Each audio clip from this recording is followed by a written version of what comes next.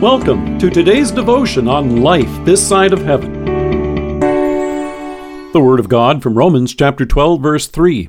For by the grace given me, I say to every one of you, do not think of yourself more highly than you ought, but rather think of yourself with sober judgment, in accordance with the measure of faith God has given you. Here in Romans, Paul addressed the congregation about something that concerns all Christians. He addressed them individually about individualism. Surrounded by a competitive culture which makes each person the center of their own universe, the temptation was to lose sight of their mutual connections. Sound familiar? Today we're surrounded by rampant individualism. We distrust government, schools and universities, the medical community, and even church. Granted, there have been those in each of these institutions who have not lived up to the trust that they were given and let us down. Sadly, though, the rally cry and response has become, everyone for yourself. As we can see from Romans, while this may sound like a modern dilemma, in reality it's as old as sin. Sin turns us away from God and away from each other. It turns the focus instead inward, on ourself. And in the church, it can easily replace collegiality with competition. It sees our fellow redeemed as rivals. Instead of stepping out, it seeks only to stand out. Take a look at how easily this happens. A little further on in Romans, Paul describes the kingdom of God as not a matter of eating and drinking, but of righteousness, peace, and joy in the Holy Spirit.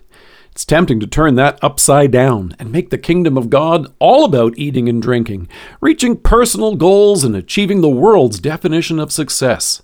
When Jesus said in John, I came that they may have life and have it abundantly, instead of referring to eternal life, these words are often misunderstood as meaning that God wants us to have wealth. When Paul rejoiced in Philippians and declared, I can do all things through him who strengthens me, instead of finding contentment and trust in all of life's circumstances, they're misunderstood as meaning that since God is strong, I'll have the strength I need to use his gifts to be successful in achieving my goals, my plans, my agenda.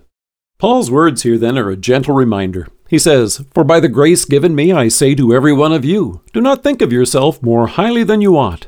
The humility of which the apostle is speaking doesn't mean the absence of self-esteem. Being humble doesn't mean looking down on the gifts and talents that God has given to you by thinking that they have no value. Far from it. But it does mean not giving in to the idolatry of self, which loses sight of concern for our neighbor. As Paul encourages in Philippians, do nothing out of selfish ambition or vain conceit, but in humility consider others better than yourselves. Each of you should look not only to your own interests, but also to the interests of others. Jesus reminded the disciples, For even the Son of Man did not come to be served, but to serve, and to give his life as a ransom for many.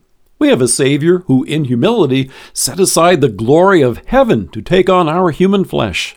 In love for you and me, he took the form of a servant to give his life on the cross, to rescue us from this and from all of our sins, and to give us eternal life.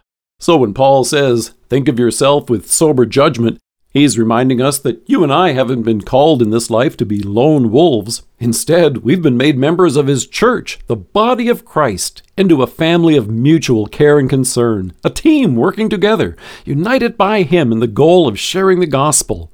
You and I do this, as Paul says, in accordance with the measure of faith God has given us. Different gifts, one united purpose. In faith and humility, we rejoice in each other's gifts and abilities. And with forgiving hearts and a grateful spirit, you and I can work together in the common purpose God himself designed of proclaiming his salvation and sharing his love. Let us pray. Heavenly Father, thank you that you have redeemed me, made me a member of your body, the church, and called me into joyful service with my brothers and sisters in Christ. Amen. Thank you for joining us. If you are listening to us by podcast or on Alexa, we invite you to browse the resources that are available on our site at lifethissideofheaven.org. God bless you and have a great day.